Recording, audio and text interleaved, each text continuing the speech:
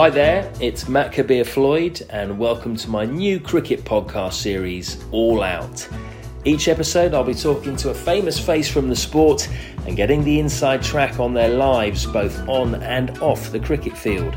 Every guest has a fascinating story to tell, and that is certainly true of the always entertaining Danny Morrison.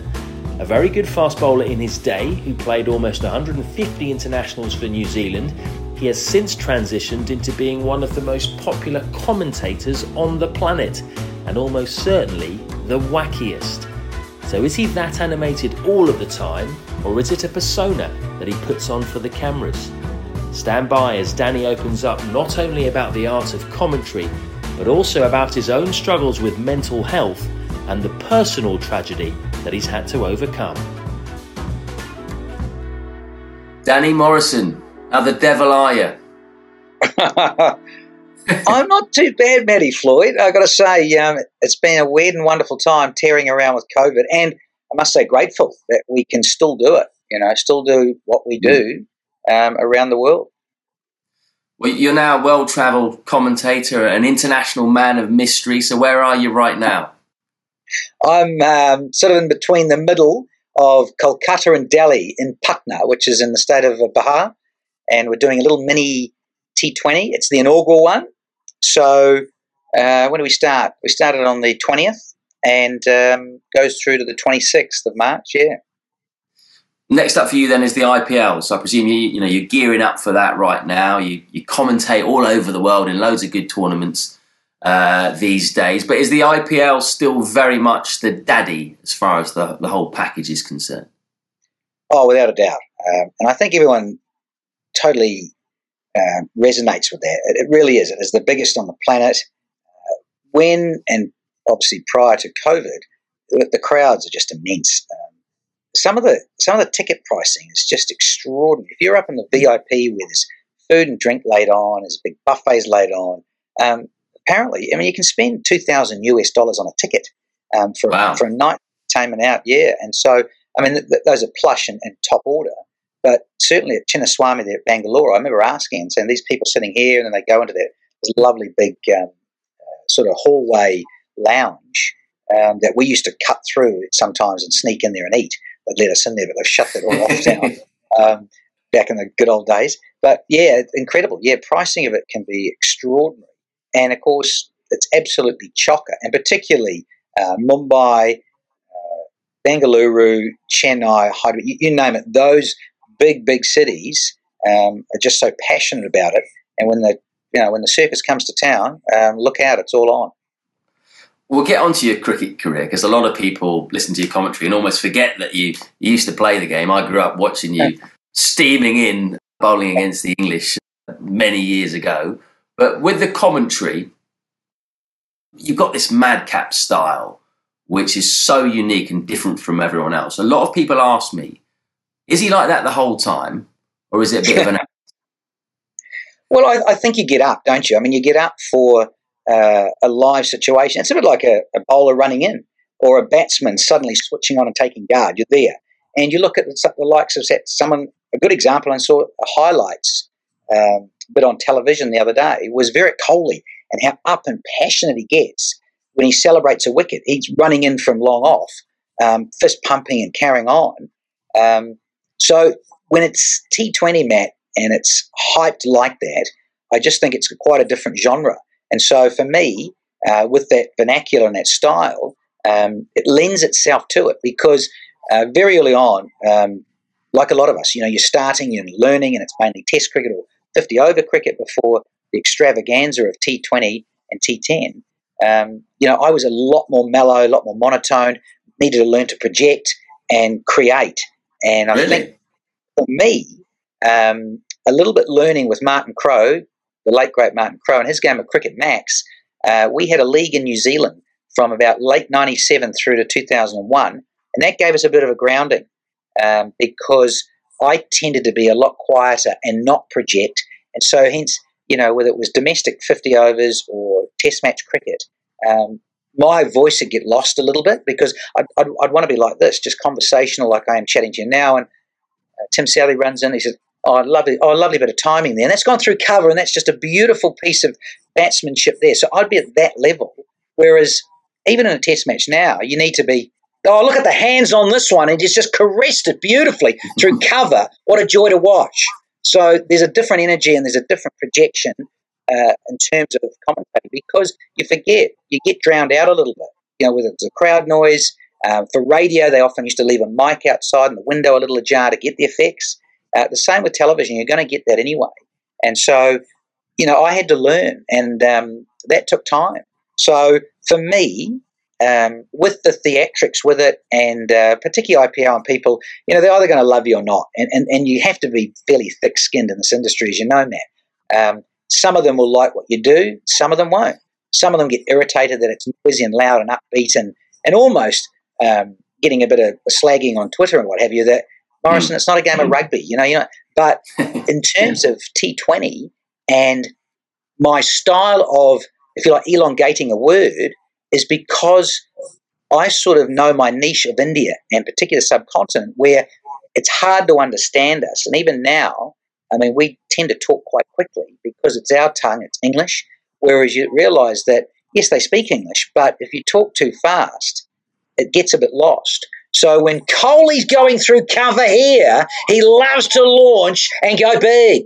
So you'll just drag the word out, and it is a bit theatrical, but it's also about getting the message of what's going on. And look at the hands. Oh, gorgeous.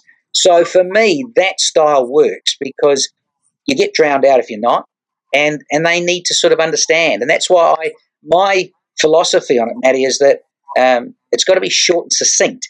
Try to make the point quickly, particularly if you're calling. Different if you're in the other chair and you're in colour doing the expert.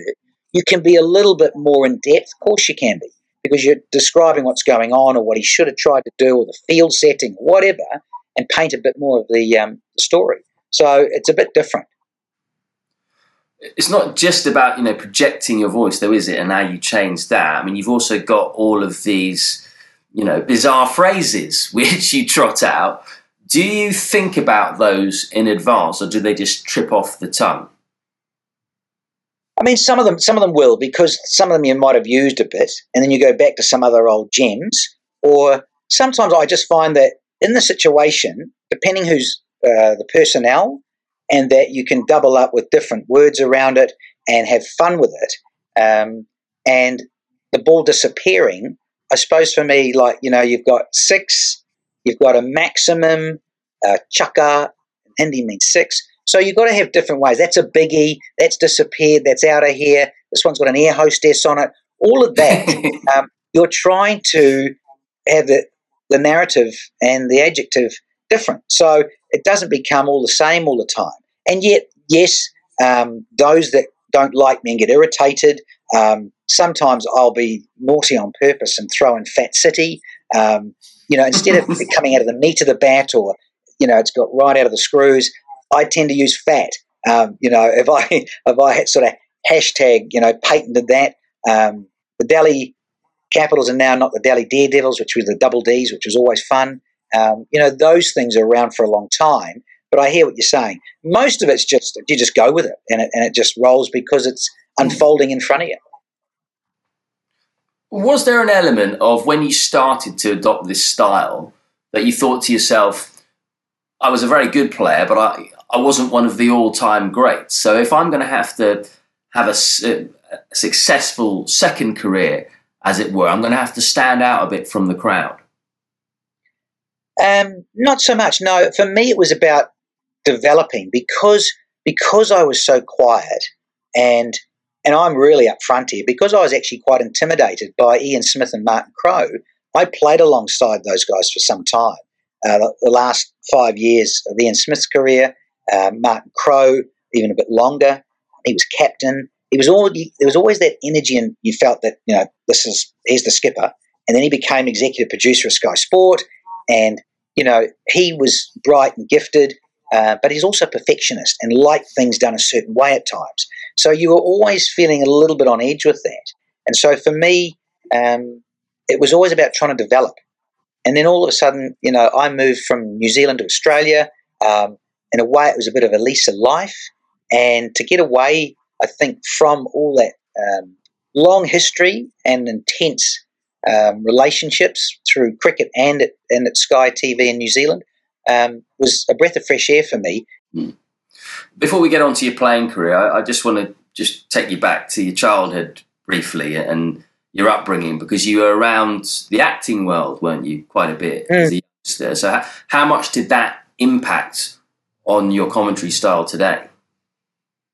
My mother was doing a drama diploma at Auckland City Council, at Auckland University, and then subsequently being around those types of thespians and doing pantomime, it opened and explored a whole new avenue for me in that sort of lifestyle and genre of people. It was just incredible. So I was around. My mother managed a dance group, Limbs. It was a modern dance group. My mother's boyfriend, Stephen D., he did the lighting.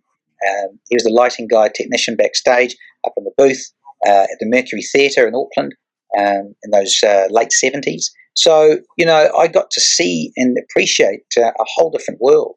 And so for me, if you like, being able to see that and around those type of people, it lent myself to be comfortable in front of the camera. Let's move on to your playing career then, because as you rightly stated there, you had a fantastic international career with almost 50 tests and almost 100 one-day internationals.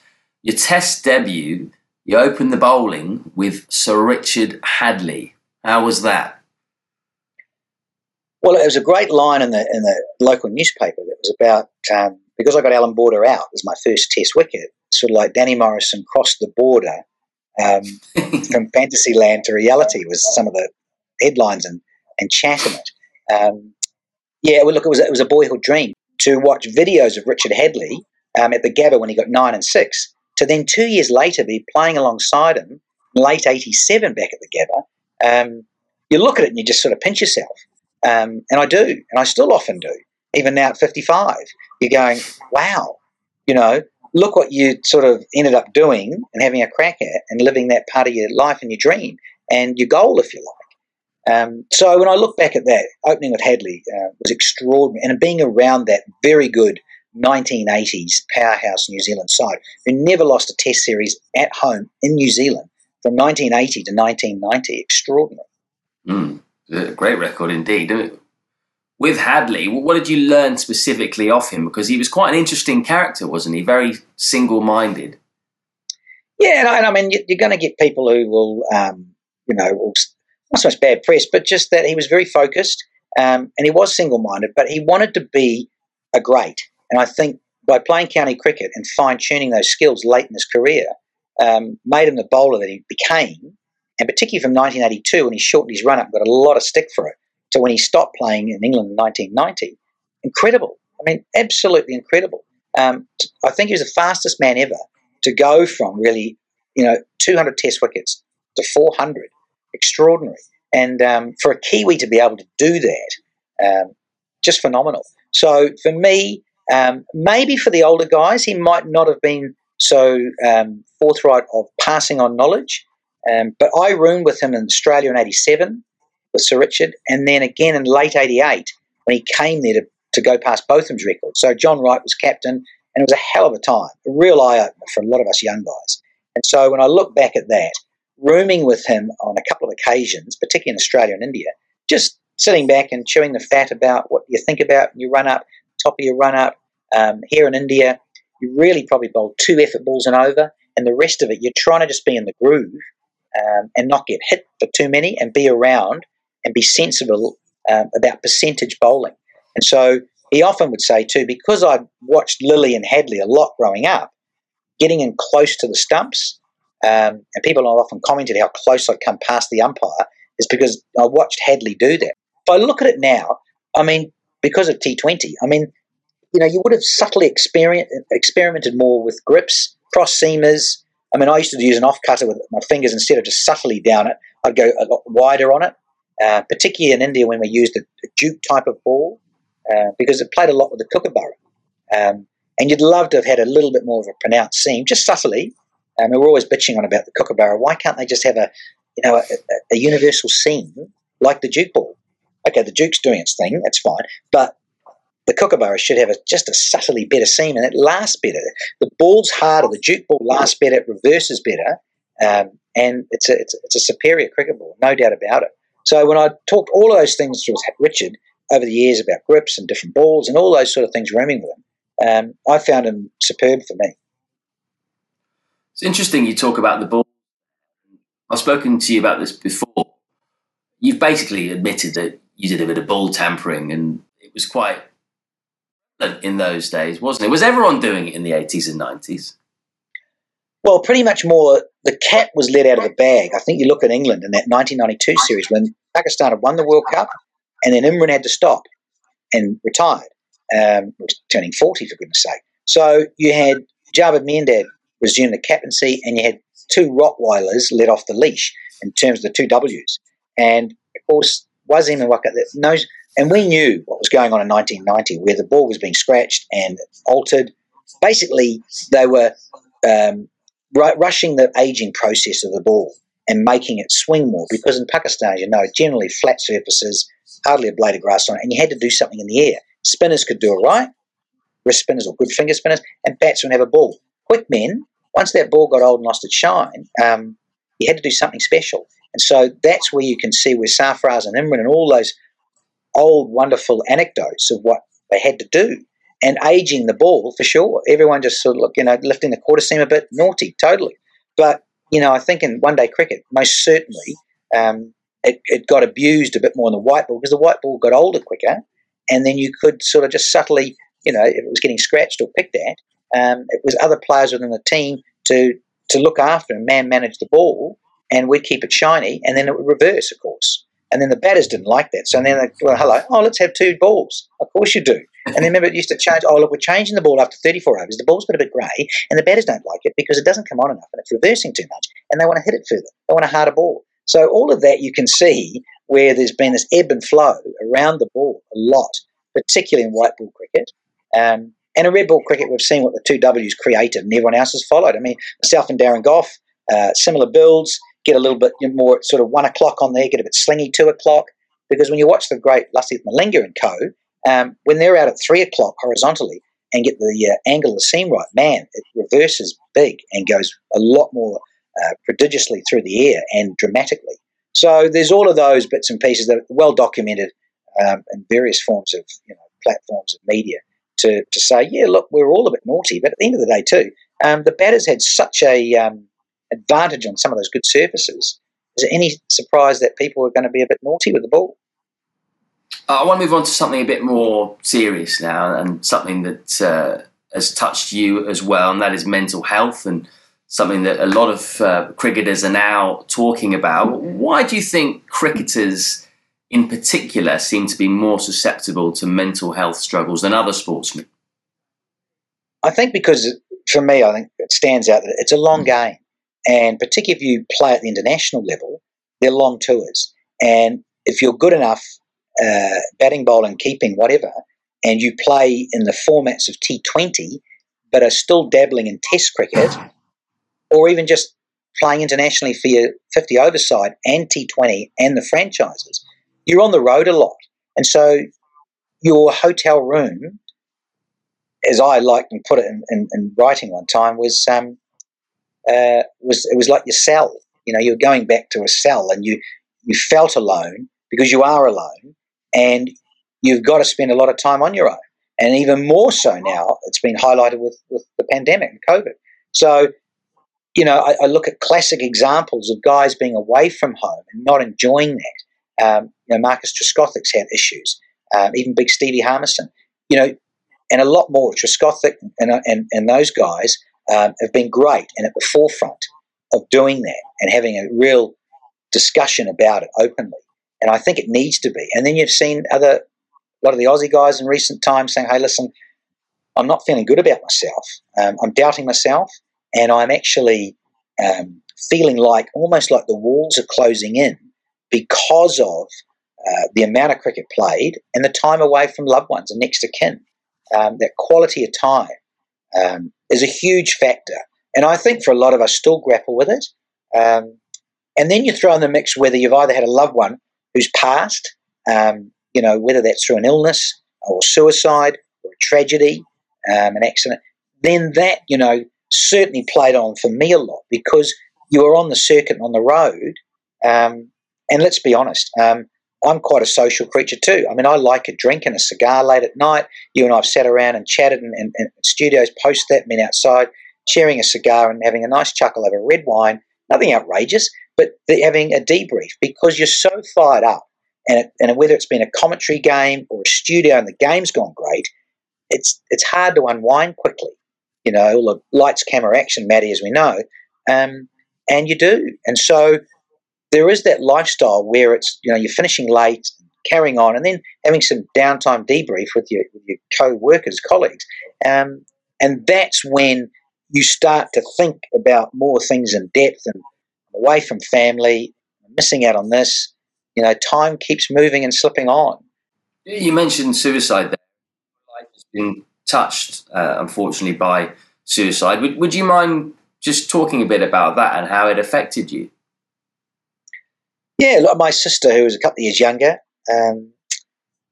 spiraled, and it was very difficult because suddenly going from a very earth-type mother with 3 children to, questioning what things were all about. And Zara was quite different.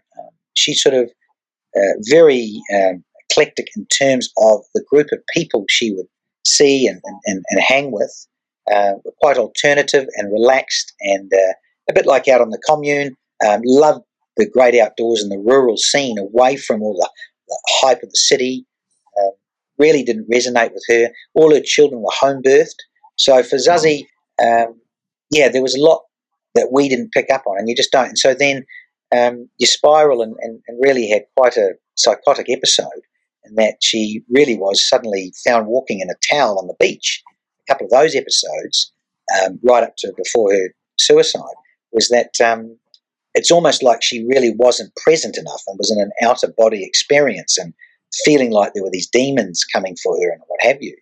And, sadly, had an opportunity where went under the house and took her life. It wasn't easy, and never is, and it always stays with you. It's ironic that we're having this podcast, really, because another friend lost his wife only 5 years ago today. So, it's so prevalent, and even worse now, Matty, with COVID. So when, you experience that, particularly next to kin, you'd have these strange dreams. And it took me 7 years before waking up on my sister's anniversary, which was the day after my birthday. Was always a sensitive time, and it took me 7 years to not wake up and be in tears, sobbing, because of you naturally, as a brother or as mother, father, whatever, next to kin, thinking, there is that guilt thing. What could I have done? Why didn't I see what was coming, or where Zara was going down this black hole? And so, I had that for it does, and they talk about a 7-year cycle. Well, it took that amount of time to get over that part of it. But again, I don't think it ever leaves you at times. And I'm the first to front up and say there are really times when you are very emotional and you're away for a long time, and you'll catch yourself. I'll be on my own, even now feeling a bit choked up, having a cigar and drinking and getting quite teary because it never leaves you. And so God help you, if you're a mother. And my mother, it aged her massively.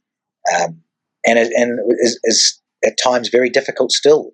But, you move on, and you've got other people to look after and get on with your life. And so that old cliche of, it's Zara would be looking down, should be really pleased of how the children have turned out, and because of her mother, my mother, doing that role and taking on such a big role for her grandchildren. So again, different scenarios for different people, different households that have had to deal with suicide. And excuse my French, look, it's fucking awful. And it really is difficult for those, because if it does happen you feel it's out of the blue, and what could I have done differently or to help? In those early years is tough. But I still think if you can find a therapist that you resonate with, male or female, either way. I think it's important because they are neutral, they're objective, and of course they've clearly got no history with you on an emotional level. So I found it really good. It really did help for Kim and I, because sure, I spiraled and got on it, drank too much, and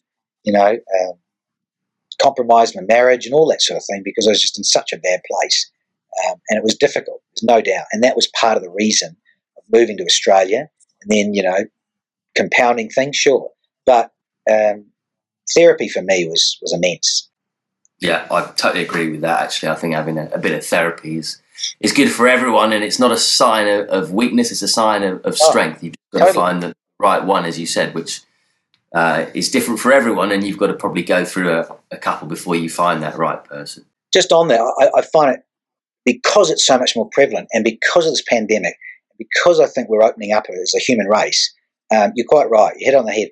It's more of a strength of character to admit that something's not right here, and I'm making an ass of myself, or I'm compromising my marriage or my children's relationship. All of that, and particularly for men, because we are traditionally the hunter-gatherers. All that stereotyping, I know, but in this modern world of male and female, yin and yang, and women clearly powerful too, of course, and big jobs and careers, everything. But I think for men to own it, to get out there and actually just be real and be honest. And if it's not going well, there's nothing wrong with speaking up and putting your hand up and going, I'm struggling here, I really am. And so the thing of talking about it, because of social media, because of platform, because of digital and all of this and podcasting that's out there, you just hope that more people can be helped and not leap off the cliff and end it all. Yeah, absolutely. Fingers crossed. Just got to get it all out there. I feel like we covered a bit of everything there. The ups and downs. Really enjoyed it. Why don't we finish on a bit of a light-hearted note? Send us out with a bit of classic Danny Morrison commentary. Well, we should be here. You should be here, Matty Floyd, with the partner pilots, the double Ps, because I tell you what, they love it to bits and pieces. We love the game, and this one has gone miles. Absolutely perfect, mate. Danny Morrison, it's been an absolute pleasure. Thank you very much. Great to see you and great to chat.